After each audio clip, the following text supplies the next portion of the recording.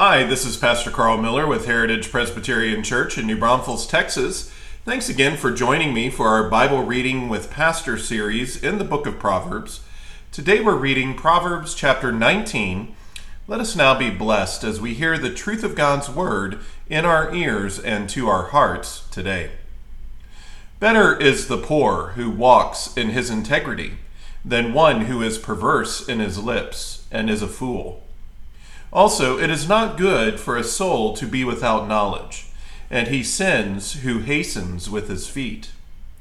The foolishness of a man twists his way, and his heart frets against the Lord. Wealth makes many friends, but the poor is separated from his friend. A false witness will not go unpunished, and he who speaks lies will not escape. Many entreat the favor of the nobility, and every man is a friend to one who gives gifts. All the brothers of the poor hate him. How much more do his friends go far from him? He may pursue them with words, yet they abandon him. He who gets wisdom loves his own soul. He who keeps understanding will find good. A false witness will not go unpunished, and he who speaks lies shall perish. Luxury is not fitting for a fool, much less for a servant to rule over princes. The discretion of a man makes him slow to anger, and his glory is to overlook a transgression. The king's wrath is like the roaring of a lion, but his favor is like dew on the grass. A foolish son is the ruin of his father, and the contentions of a wife are a continual dripping. Houses and riches are an inheritance from fathers, but a prudent wife is from the Lord. Laziness casts one into a deep sleep, and an idle person will suffer hunger. He who keeps the commandment keeps his soul, but he who is careless of his ways will die. He who has pity on the poor lends to the Lord, and he will pay back what he has given. Chasten your son while there is hope, and do not set your heart on his destruction.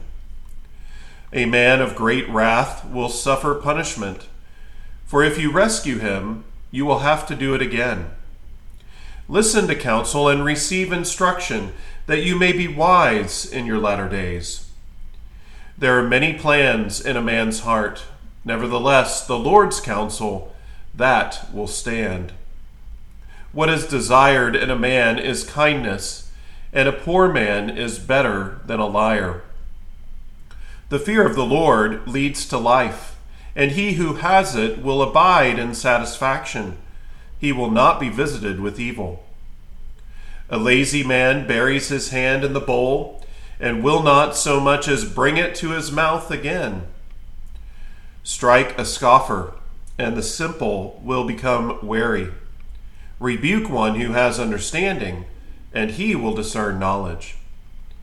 He who mistreats his father and chases away his mother is a son who causes shame and brings reproach.